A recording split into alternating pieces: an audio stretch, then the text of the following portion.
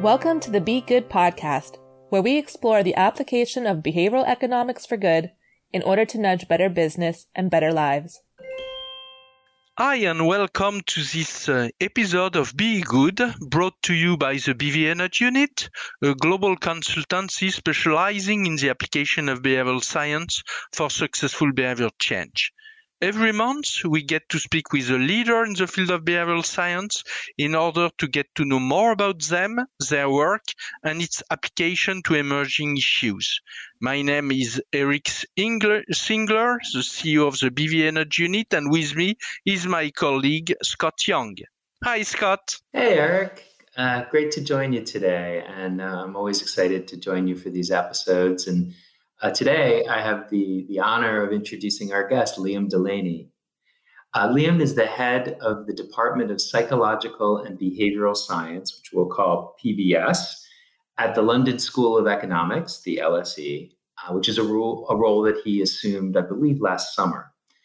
Prior to LSE, Liam was Deputy Dean of Stirling Management School and also Deputy Director of the Geary Institute at UCD, University College Dublin, where he directed a Center for Behavioral Science and Public Policy. Liam has worked at the intersection of economics and psychology for his career, and he's published very widely in both economics and psychology journals. Liam, welcome. It's great to have you with us. Thank you very much. Liam, thank you so much for joining us today. We are very excited to speak with you. And if it is okay, we would like to start by speaking about your background and personal journey to behavioral science. So first, can you tell us a bit about what led you to economics and when and how you became interested in behavioral science? Yes, I grew up in Ireland in the 80s during a major recession, and I was reflecting a lot. I think many people who work in these areas, or indeed any area, you have formative experiences when you're young. And for me, it was seeing the psychological effect of unemployment. I think it resonated with me very strongly all the way through my childhood, seeing people really struggling with unemployment and trying to connect together in my head that connection between large-scale macroeconomic events that everybody was talking about on the TV and then the experience of it. And in my local library, there was 3 sections that I frequented quite a lot when I was a teenager: the economics section, the psychology section, and the chess section. And so I don't know whether it points to not being terribly imaginative, but I applied to do psychology and economics in university when I was still quite young, and really never considered economics and psychology as distinct. And I don't know quite where I got that from. I can't pinpoint any moment in my teens where I would have come to that realization. I don't think I ever really considered them as distinct.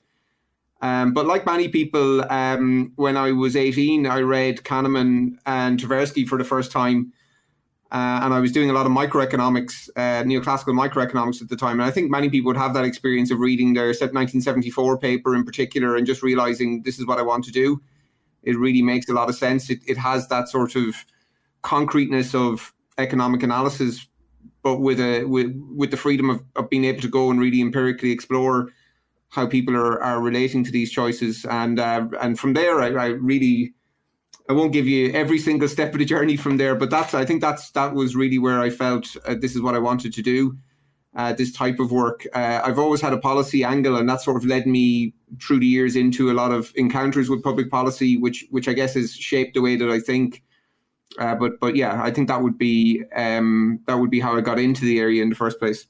Could you tell us more about any mentors that had a strong influence on you, or any researcher or other people who have played an influential role in your professional career? I was quite an independently minded undergraduate, so I would have spent a lot of time reading. I was lucky in both my psychology and economics department, very strong faculty in Trinity in Dublin. So as I went into my PhD, I was tutoring in cognitive psychology while doing my PhD in economics. But I would say I was quite, if I'm being honest with you, I was quite innocent and quite blinkered. I was really just happily working away in the library and had a lot of good friends. And I never really thought about publications or anything like that really until it was kind of coming close to job markets and things like that. And when I first started working in the Geary Institute, that's when I got to meet quite a lot of people from around the world. And I think I started to become a bit more focused in terms of research. So around that stage, I was starting to do some work on intertemporal choice and working with colleagues in the RAND Corporation and places like that. And I think since then, I've got to know many of the leaders in the field and really benefited from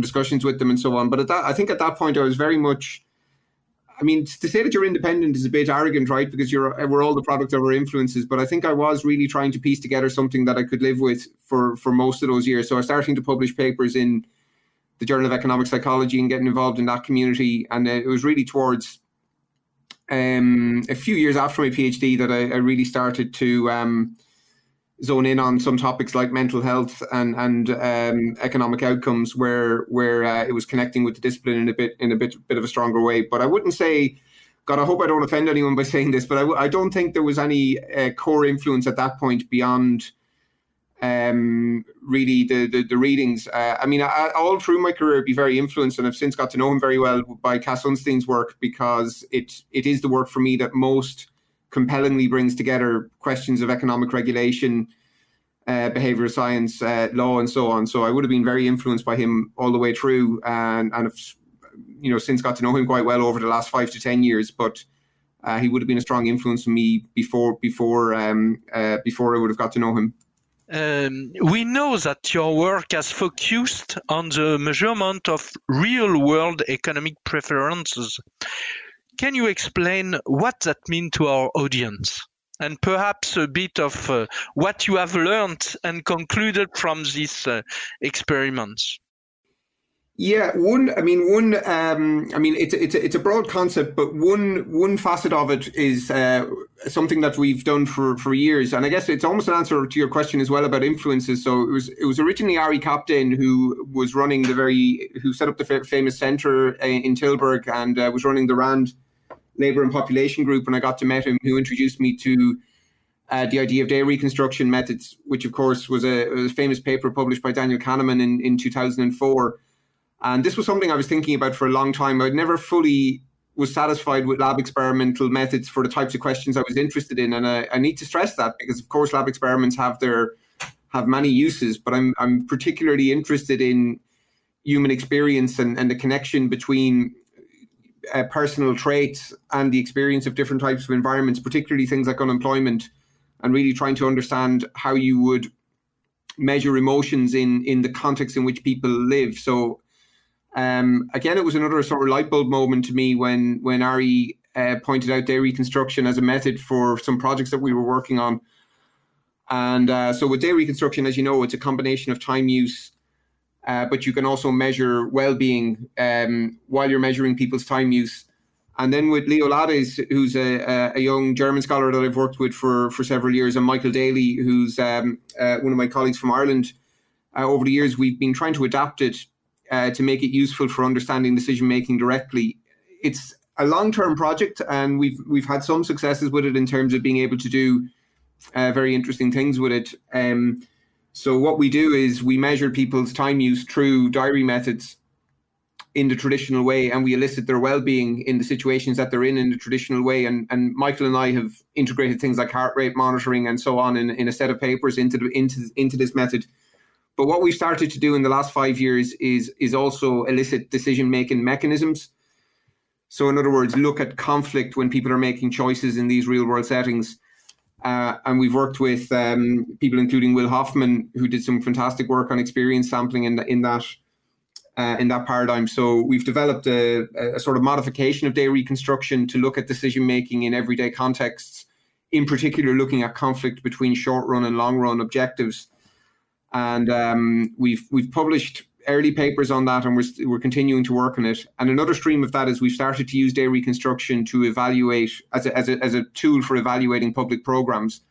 So again, we've published a paper not so long ago looking at putting dairy construction into sort of randomized controlled trials to evaluate public policy. So using experience in a way that I think people like Kahneman and so on had envisaged, using experience itself as a potential metric of the evaluation of public policy. And we're doing a lot of work in that direction.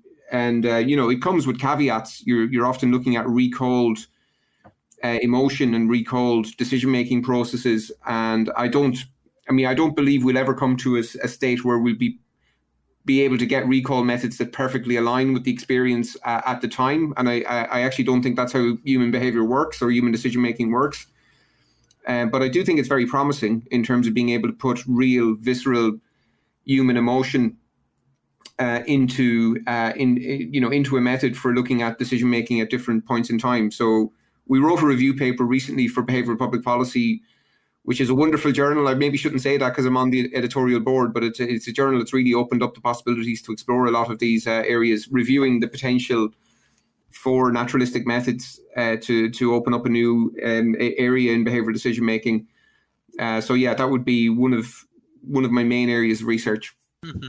And could you share some of your key learnings and from this stream of work?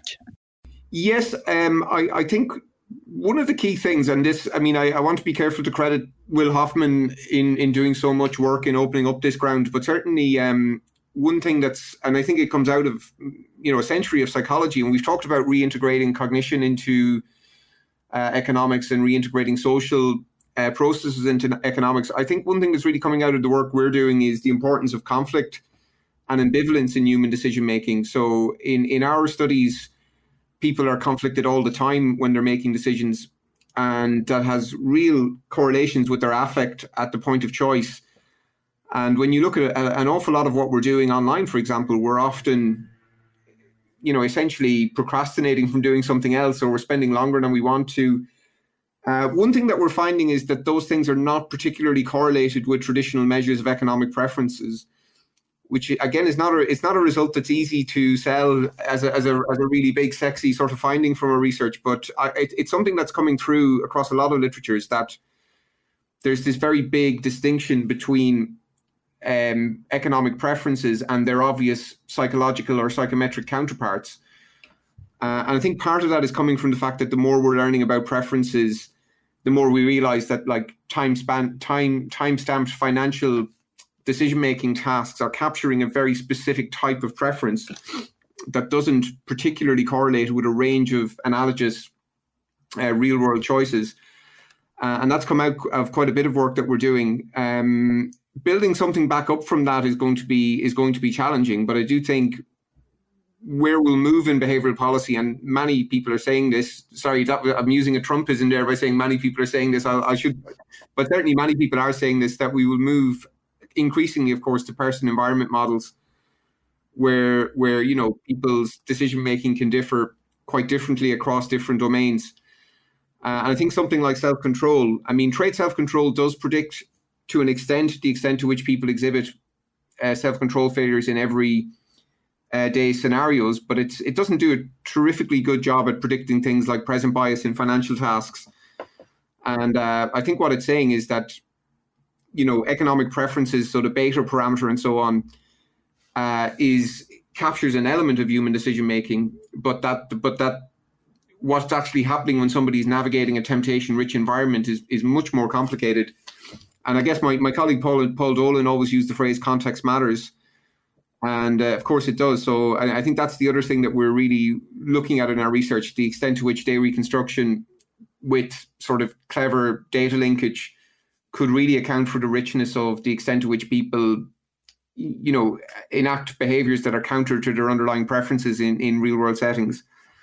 So I think that's really where we're going with that, is really to look at the environmental drivers. And I think it is ultimately, if you read a lot of the wave of behavioral science that became, very, very mainstream in the 2000s, 2010s, it's quite essential to that the environment can trigger, behaviors that we regret, even at the point when we're doing them.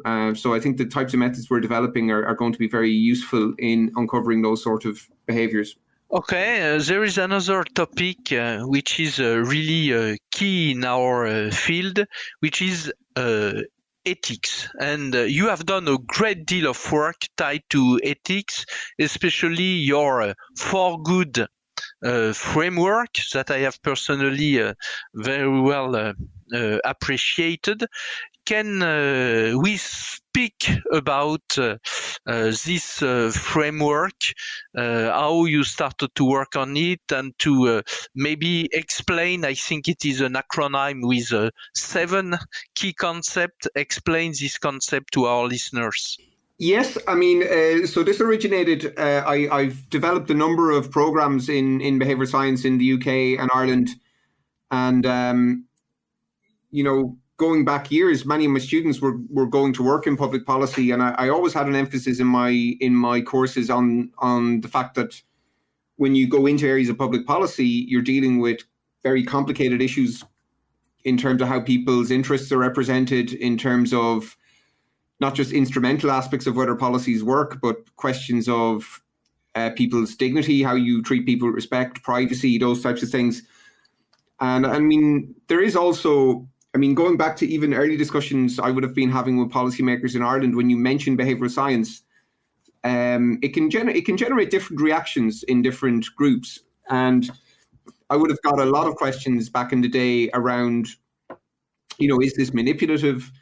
Are you treating people with respect? And, you can react to that in different ways. And I think how I chose to react to it was really to think very deeply about it, because you can see how the types of techniques we're developing, the types of methodologies we're developing could be used in all sorts of ways. And I wanted to, primarily as an educator, I wanted to structure how we were teaching our students about these types of things. And so we've been giving lectures on it for well over a decade at this point. And then Leo Laddis and I increasingly decided that, and I think if anyone looks at my CV or my profile, you'll see I'm not particularly flashy when it comes to, a lot of my papers are quite low key and they kind of fly under the radar. And I remember saying to Leo, we're going to have to write this paper that somebody will actually want to read it, because it's important. We need to make it salient. Ethics should be salient. We've got some very strong behavioral change frameworks that have got huge traction, deservedly so, because they're good summaries of how to change behavior. But if you look at things like Mindspace or EAST, they're wonderful mnemonics for unlocking, and they're deceptively simple because they bring a lot of really strong literature in, but they don't in themselves trigger questions such as, should we intervene? What are the ethical dimensions of it? So I think it was probably the first time in my career I ever gave a paper a title that was likely to get the paper read. And the truth is it does. Once we moved from, the very abstract discussion of ethics into something that was geared very much pragmatically and be geared so that it would be salient and also would make it easy for people to digest quite a large philosophical literature. And we chunked it down to factors such as fairness, whether there's a conflict with other opportunities or other methods, such as more hard mandatory methods instead of nudging, respect, as in non-instrumental aspects, goals. So what is the welfare goal? Opinions, taking into account public opinion, consultation, and so on, and delegation. So conflicts of interest, the correct expertise in the context, and so on. It really, I think it did capture a lot of people's imagination. So we get very regular emails about it, and we use it in our executive education. So really, it's essentially firstly considered as a pre-mortem, so that people would go through this before they do some work in the area. But I would say it's still far away from being, a very regimented, regulated form of ethical appraisal. It's certainly a step towards more ethical appraisal, formal ethical appraisal in the field. But it's, but I don't think it's currently intended as such. It's intended really as a mental check on what you're doing when you're doing these types of things. I have noticed in my exec teaching, it completely changes the conversation in terms of it gets people thinking more broadly around issues of consultation, privacy, respect, and so on when they're thinking about behavioral intervention work. Now, I also would say that many of the folks who work in this area, already have ethical frameworks either based on their home disciplines or based on their own organizations. And so on. A lot of people were factoring those things in all sorts of different ways. So again, we don't want to overclaim on what the framework is doing, but I do think it's helping in a range of contexts to have something concrete, because the literature can be quite dense. There's literally hundreds of papers on, thinking about the difference between libertarian and paternalistic types of interventions and so on. And I mean, you guys know more than anybody when you're dealing in fast-moving policy contexts. There needs to be something that can put some handles on those issues. So I don't think we've got 100% there yet with the framework, but it certainly moved things on a bit. Yeah, as a starting point, I think it's just great to hear that you're encouraging that thought process and that reflection, in the context of the teaching that you're doing. And that actually leads me to where I'd love to go with the conversation, which was to hear a little bit more about your work at LSE and the PBS in particular. So do you think you could take a step back and maybe tell us a little bit about the Department of Psychological and Behavioral Science at LSE and the offerings and what you're doing there? Yeah, I should firstly say I forgot to mention openness when I was talking about For Good. So I left out one of the O's. So maybe it's time we need to shorten the framework. But obviously, transparency is a really important one. And I worked on COVID policy in Ireland recently, and it was something that of the researchers that were working on the project, one of them had the framework sellotaped to their desk, so that we were always thinking about these things and having minutes of meetings and things like that publicly available.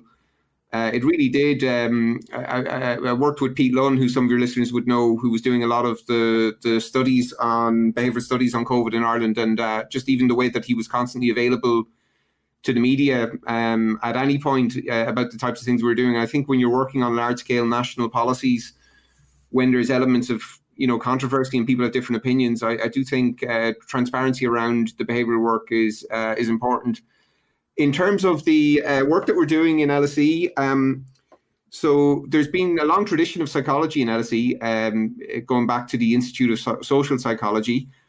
And then we're a social science university, so 700 and something social science professors all in a central London campus. It's incredibly energizing place, and it's constantly like throwing up new configurations of social science disciplines and so on. And sometimes things emerge somewhat randomly. And I think there was an element of that with this, in that you were starting to see a really strong behavioral science group emerge in our old school of public policy.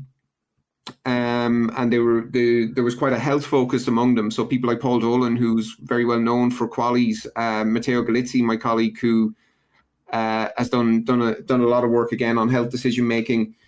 And for reasons I won't go into in a lot of depth, there was a proposal to merge that behavioral science group with the psychology department, and they became the Department of Psychology and Behavioral Science, or the Department of Psychological and Behavioral Science. So it was really a group of social psychologists and behavioral science folks that had a particular expertise in health decision making that came together. And this is about 6 or 7 years ago now when this was happening. And I think at the time it could have gone either way, if I'm being quite truthful. I mean, they weren't really that connected together in advance. But I think what rapidly became apparent was how much the external world wanted this to happen in a place like LSE. And you were seeing a huge interest from across the world in what was happening. And Paul Dolan, in particular, drove the development of an executive MSc in behavioral science, which is now moving into its 7th year, where again, mid to senior execs from all over the world come to LSE for essentially a year of fly-in visits to do work with us.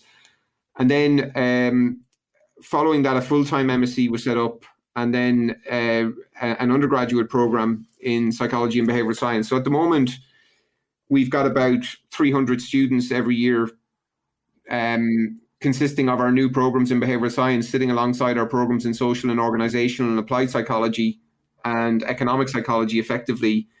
So, what could have been a weakness at the start, which is there was quite a bit of intellectual heterogeneity, shall we say, has turned into a real strength, because you've got all of these inputs from social psychology, from particular types of critical social psychology, organizational psychology, and then emerging forms of behavioral science, all sort of clashing off one another.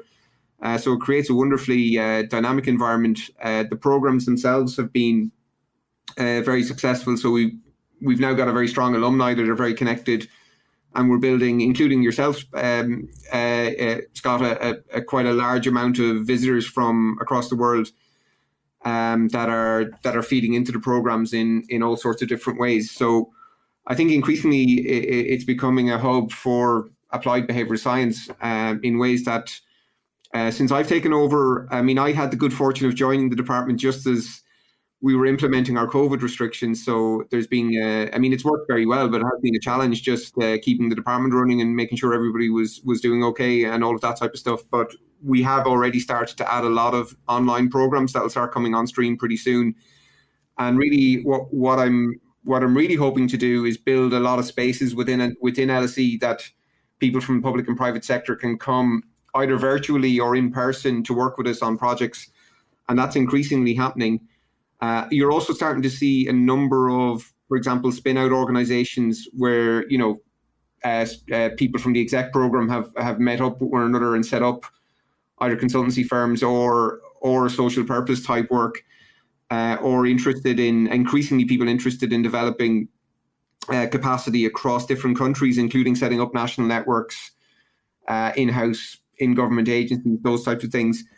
So every week, and again, as you know, Scott, because you've spoken to it, we have the Wider World session where people come from agencies all around the world to speak to the alumni and current groups, and that's a very dynamic group. I'm really looking forward to our building being fully back open, and I think we will have a range of sort of hybrid structures going forward over the next couple of years where we can really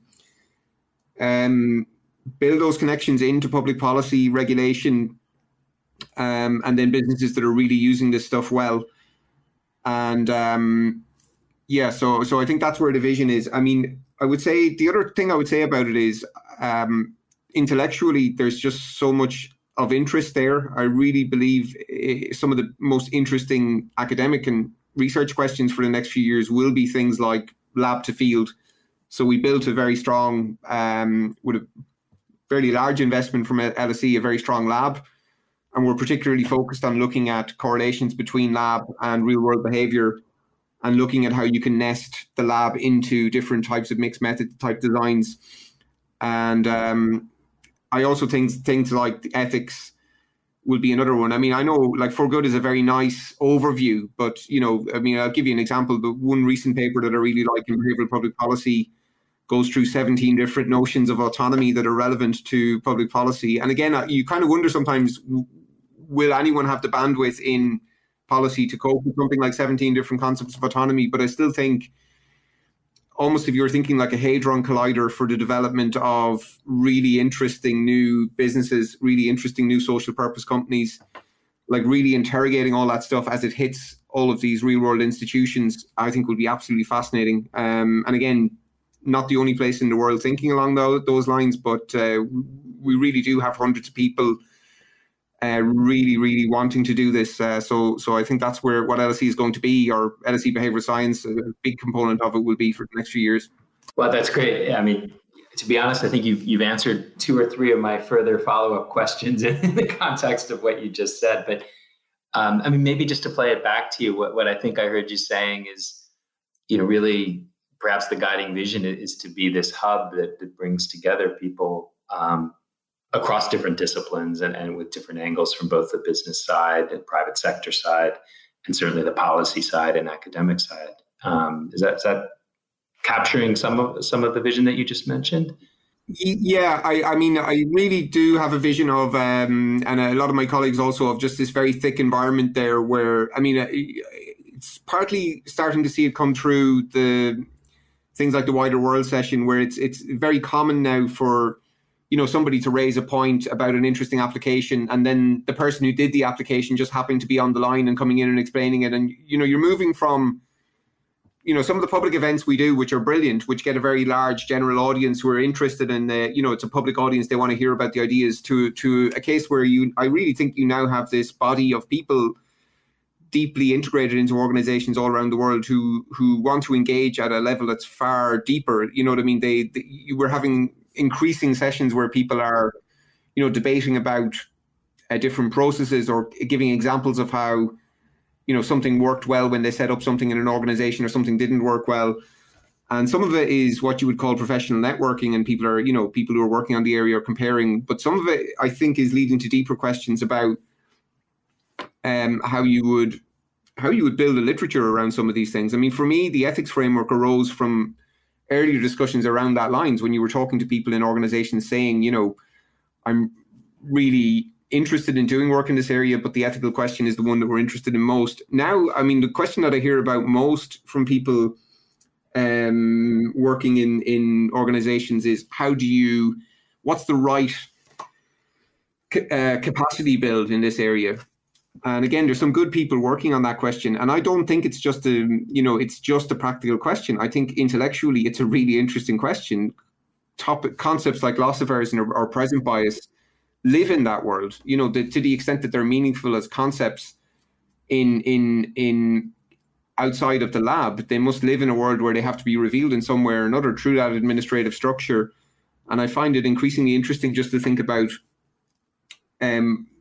what I think the next wave of behavioral science will look like, which is one where people are increasingly building in all of these institutional constraints into models. And you're seeing it, of course, with things like the replication crisis, all sorts of new science emerging around that stuff. You're seeing so much awareness of the cultural limitations of previous iterations of behavioral science. And I think the absorptive capacity of organizations will be the next one, that some of these concepts don't really mean something. It's like the tree falling in the forest. If you have a wonderful concept, but it just can't be measured and it can't be studied, is it really a wonderful concept? And how do we actually build capacity across the world to really embed these things in a way? And then getting on to questions like who funds that? What's the professional structure around that? I mean, a colleague of mine almost refers to it, if you think of medicine, where you've got the body and then you've got the practitioners. You know what I mean? There's so much we have to develop, some of which you can say has been developed in some of the parent disciplines like psychology, and some of which I just don't think so. Some of which I think is exciting to think where we'll go in the next 10 years about what we look like as a profession, what our codes will look like, what practice will look like, what we will ultimately think of as being our pedagogy, those sort of things. And again, you're seeing textbooks emerging, but still relatively early stage on some of those types of things, at least in this strain. I mean, I'm saying all this, and as you know, I give a lecture in LSE every year on the sort of 300 years of different traditions of linking economics and psychology together. And I'm always aware of when we launched the Sterling program, we had a keynote from Ulrich Witt, who's a brilliant German decision theorist, who said, 35 years ago, I went to the launch of the Journal of Behavioral Economics, and then he said, it no longer exists, which I thought was a very cautionary message. But my feeling on that, though, is the interaction of economics and psychology and the other behavioral sciences,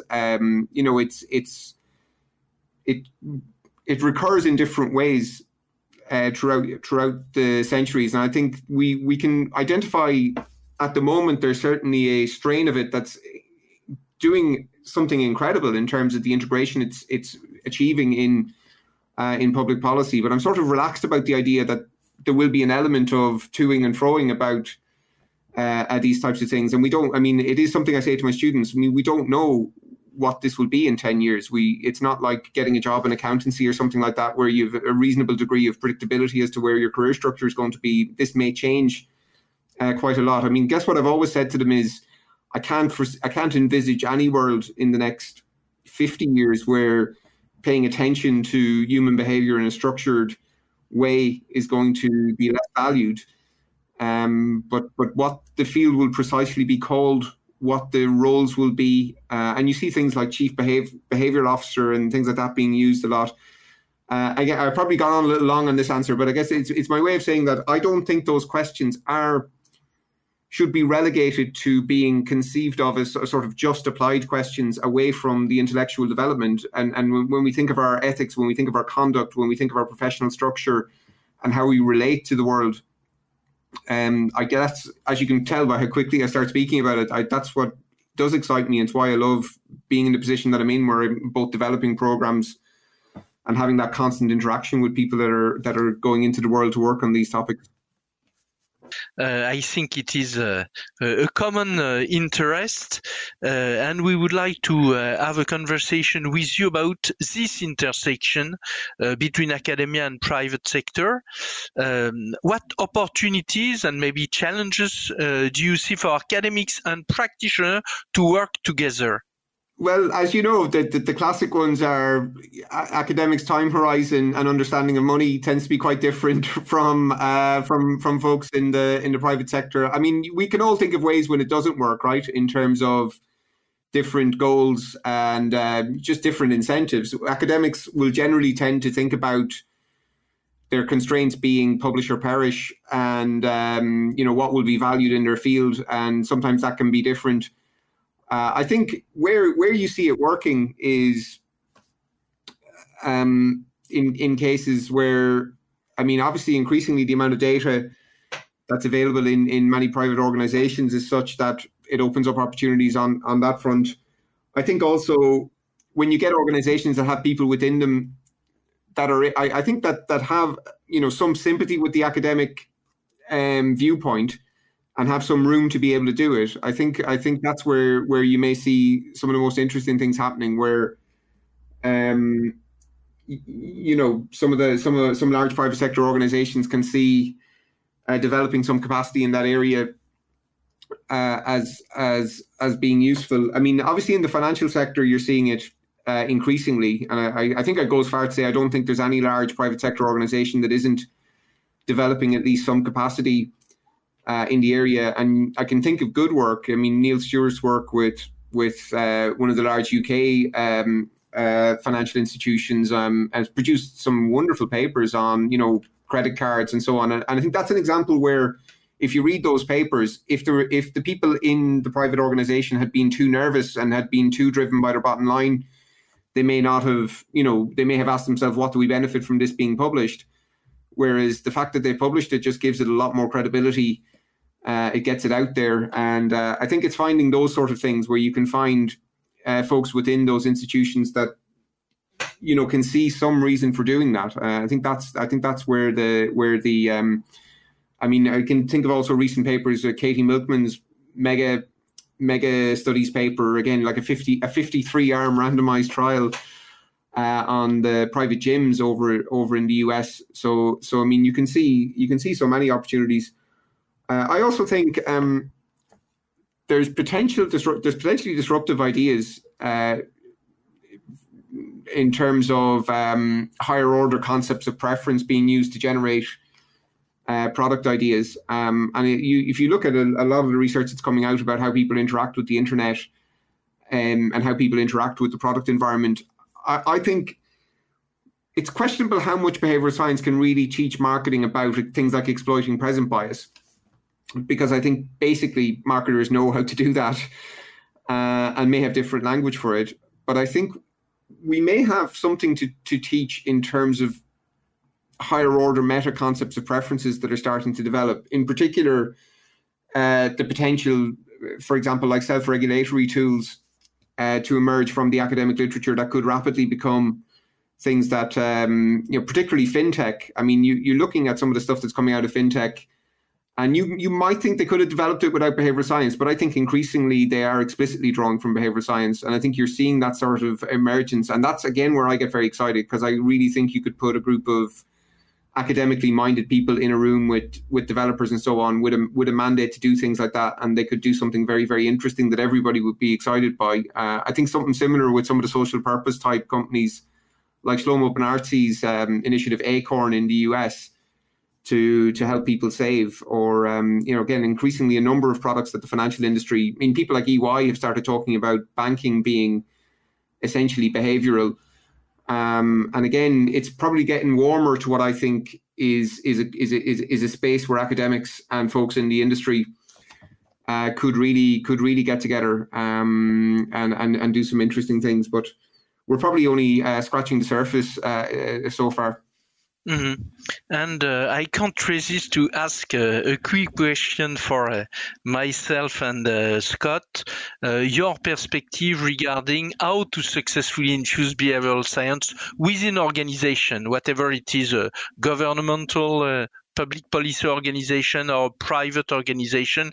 Do you have some advice regarding the best way to infuse behavioral sciences within organization?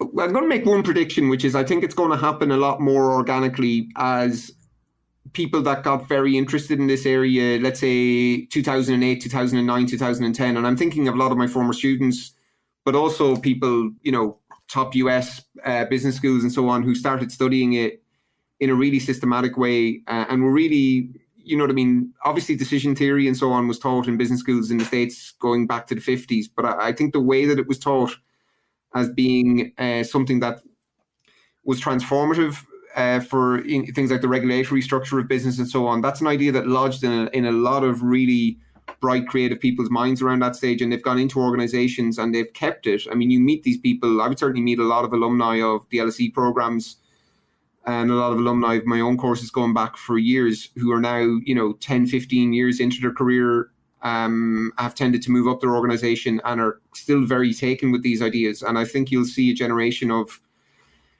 senior leaders in firms who are very comfortable with these ideas, who don't think of them as being sort of goofy academic ideas. They really see ways they could do things in their organizations with them. So I think, that's not quite answering your question, but I think it's saying that I think it'll happen organically, because I think there's just now, several thousand people who are in organizations across the world that would see that as something they're interested in doing. And we're increasingly even seeing networking events to bring those sort of people together.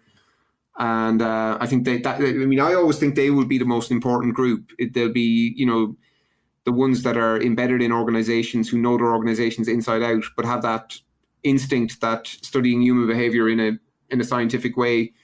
And they won't be too rigid as well. I think they will be, they'll want it to be grounded in the type of behavioral science they've studied, but they'll have an eye to their organization. So they'll bring together fusions of this stuff, like designers, whatever gets the job done, I guess, is the vibe you get from some of these folks. But they definitely are interested in, and I find it with my students that are applying for posts now, they're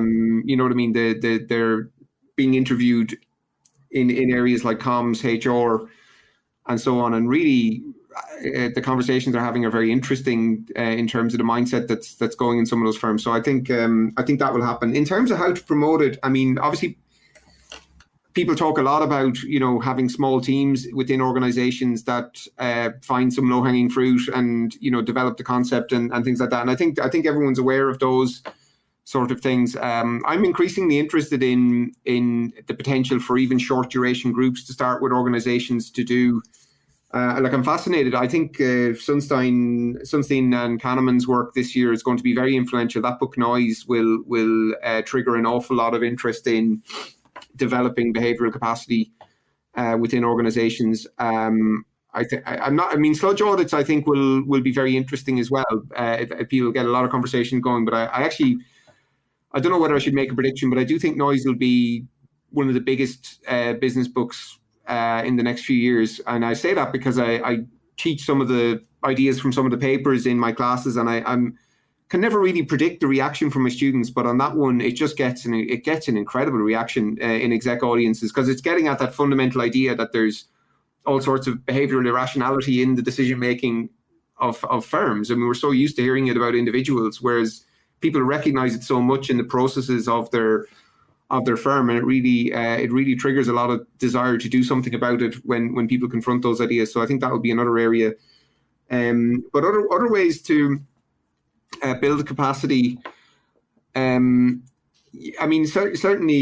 there is something to be said for the small 3 to 4 person unit within an organization that acts as a hub for building the capacity in the area, and then brings people in together as needed. Michael Sanders, who was influential in the Behavioral Insights team, they're doing a lot of work at the moment precisely on this question as to what's the best organizational form for behavioral work. And the other fascinating thing is, I know it creates some debate, is what exactly is behavioral science? And I think that one will will take various forms over the next couple of years. I think there will be an element, if you can't beat them, join them, which will be, I actually genuinely see more willingness from people like anthropologists, ethnographers and so on, simply to go, look, if they want to call all that behavioral science, we're happy to just go in to the behavioral science group. And you might, but I do have an attitude towards that, which is I don't think that's necessarily a bad thing. I think you'd want to separate out that strain of behavioral science that emerged after Nudge because it's doing a particular thing. But if it meant that what actually happened was it created more awareness of the need for psychology, anthropology, and so on, design thinking, and then that kind of led to organizational form developments, I think that wouldn't be a bad thing, right? I mean, if you had hybrid groups emerging, I struggled with the phrase behavioral science myself, but I've increasingly come to like it, and I haven't found a better one. I mean, behavioral policy works for a lot of the work that I work in, or behavioral public administration actually works very well for a lot of the work that I work in. But in terms of, the types of people that we're speaking about, or the types of people probably listening to this podcast, if you were to bring them together in an organization to say, right, you guys are to help us with understanding behavioral aspects of the following 5 big problems that define the success of our firm in the next 10 years, I think it'd be hard to find a better word for that, to be honest. And maybe your listeners might have ideas, but I think it's a nice word for bringing together. The other thing I would say is, think of all the psychology, anthropology graduates who basically had to cast off their degree when they went into these areas. And I think that's another thing that's happening, is some people are realizing, actually, yeah, to some extent I can reinvent myself as a behavioral scientist, and I have these skills. I can do ethnography. I understand a lot of theories of human behavior. And we've done sessions with alumni in LSE where we've brought back alumni from our social psychology programs, for example, who have moved into that agenda. And again, you probably think, does that mean we're just relabeling social psychology? And I really don't think so. I think what's happening is there's a bit in the sort of intersection of the Venn diagrams of these areas where it's, what I mean? If you're on an evaluation project using econometric methods, bringing in a theory of social norms and then doing some ethnography on it and so on, I mean, you could probably call it evaluation science, maybe. There's probably a couple of other things that you would call it, but I think behavioral science is not a bad way to package that. And maybe once that becomes established as a thing that almost any organization should do, that's another thing that will happen. The diffusion of it across different organizations is fascinating at the moment. It's something I don't know if I would have predicted 10, 15 years ago. Yeah. We definitely couldn't resist the opportunity to ask you about the COVID crisis. And I guess you could take this in many, many directions, of course. But I was curious first, what work has been going on at LSE, or what engagement there's been tied to the COVID crisis. And then also perhaps what thoughts you're comfortable sharing about what's been done right, and perhaps what has been done wrong with respect to how governments have been handling it. Because we've been actually working with the French government, so certainly it's an area that we've been thinking a great deal about, and kind of looking across governments to see what has been working, what hasn't been working, and perhaps what could be done better moving forward. Yeah, I mean, I think many of the major events of the 21st century, including pandemics, have a huge human behavior component to it. I think that's the first thing. I mean, there's been debates this year about whether various aspects of psychology and behavioral science are ready for emergency response. And again, I fully understand the argument, in the sense that, the types of behavioral issues that emerge from these types of things. I think the proposition for behavioral science is basically that one can provide structured, non-egregious, not obviously biased information about human behavior in these sort of contexts through the methods that we have. Not that we can provide pinpoint answers based on some general theory of everything, because that isn't possible, but you can provide structured ways of delivering serviceable knowledge into people dealing with emergencies in real time through the types of methods that we have, using theory as a guide to what you want to measure and then assess in real time, and to do so in a way that's ethical and structured. And that would have been my sort of North Star in any work that I've done in the area, that you're not there to set the policy, you're there to provide evidence on the key behavioral aspects of it to feed into what is a multidimensional set of inputs that the folks making decisions are drawing from. And I would, as you say, we're running out of time, but I would certainly very strongly defend the use of behavioral science and very strongly advocate the role of behavioral science as a key evidence point in these. And you've seen people like Mike Ryan in the WHO talk about the need for more integrated behavioral science. And we could talk a lot about what went well and what went wrong in different countries in terms of how the input of behavioral science was portrayed. I think in the UK we had a lot of media discussion about behavioral science, which actually has flared up again in the last couple of days in terms of its connection to the political process and so on, which I think is something that we're thinking about. And we released a paper not so long ago summarising all those media debates in the UK around behavioural science. I would say, to cut it down to a short answer, I think there should be structured behavioural research input. So I'm running a summer session actually in LSE on behavioural science and sort of major risks of the 21st century. And Cass Sunstein has a book actually out in the next couple of days about some of these. Obviously, I'm actually feel I'm being a bit defensive because there was some arguments about whether behavioral science should be involved. So this issue of epistemic trespass, should behavioral science be involved in what are essentially medical issues? And if you see it like that, you think of, very brute force medical interventions. And whereas if you see these things as being very complicated issues of communication, how people respond to communication, if you see things like vaccines, for example, if you see vaccines as purely a medical technology, as opposed to a really complicated social and communication effort, it'll condition the way you think about it. So for somebody like me, whether it's COVID, whether it's climate change, these types of things, I see human beings communicating to other human beings and to some extent trying to coordinate behavior through formal fiscal channels and then all of these other non-mandatory channels. So in that sense,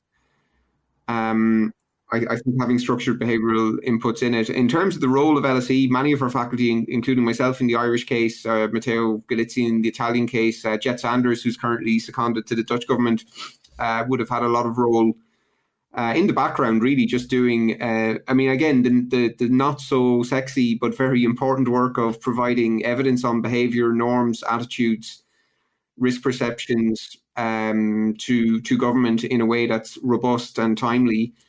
And then trying to be guided by theory, but not so constrained by it that you're not allowing the data to speak for itself. And I think that's really the goal of. So I'm involved in a network on trust in science, and Nancy Cartwright, actually the former LSE professor, has phrased it quite well, that science is not just about creating general theories of that are universally true. Science is about creating robust, accountable knowledge in a way that can be scrutinized and in a way that can be, at least not egregiously biased. So that's probably a very, not the most optimistic way of ending, but I do think that's a very important role for behavioral science. Like if somebody wants to say, as they were doing all the way through, for example, in Ireland, to say the norm has broken down, the role of behavioral science is to go and test that. Is that true?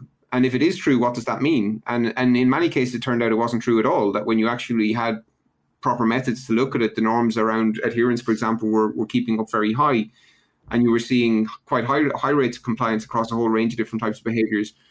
And I think with something like behaviour, senior decision makers will often think, this is common sense, I can figure it out myself. I think having behavioural work in there as a way of providing timely evidence on some of these key things that holds all of these responses together is really important. Maybe, Liam, last question, because we are at the end of our conversation, and a big one, but maybe you could give us a short answer to this big question.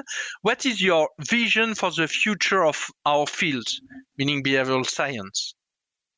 It's partly a vision of fragmentation, so that we will see specialisms emerging. We will also see elements of it going back into pre-existing paradigms. So, people will realize, I am actually a social psychologist after all, or you'll see new fields like, behavioral public administration emerging. On the bigger side, and the more unifying side, I think we're not fully realizing yet what the implications will be of having maybe thousands, if not tens of thousands of people working in those areas. The emergent properties of that in terms of the development of professional practice and the development of norms, the development of practitioner science relationships, mission-driven behavioral science around things like climate change.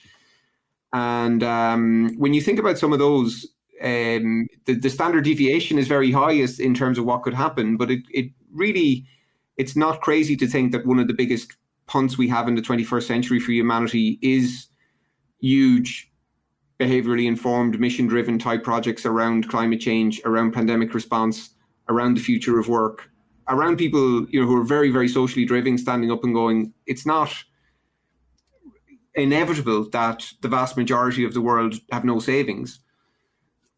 And it's not inevitable that our attention is so distracted by technology rather than technology being a force for well-being. And if you think of it like that, and I'm not the best TED talker, but I do sometimes give this talk to my students to inspire them when we're going through, all the doubts around this area and going through all of the stuff that you have to go through. But it's worth thinking about. These are wonderful, big, bold 21st century projects that if you're working in that area, you're doing something that is as important as any other thing I can think of for the 21st century. I'll put it that way, and could do things that will transform the way that we relate to technology and to the natural world and so on. And that's what ultimately gets me up in the morning and why I'm so excited to be in a place like LSE, to have so many people around me just fused by that sort of energy.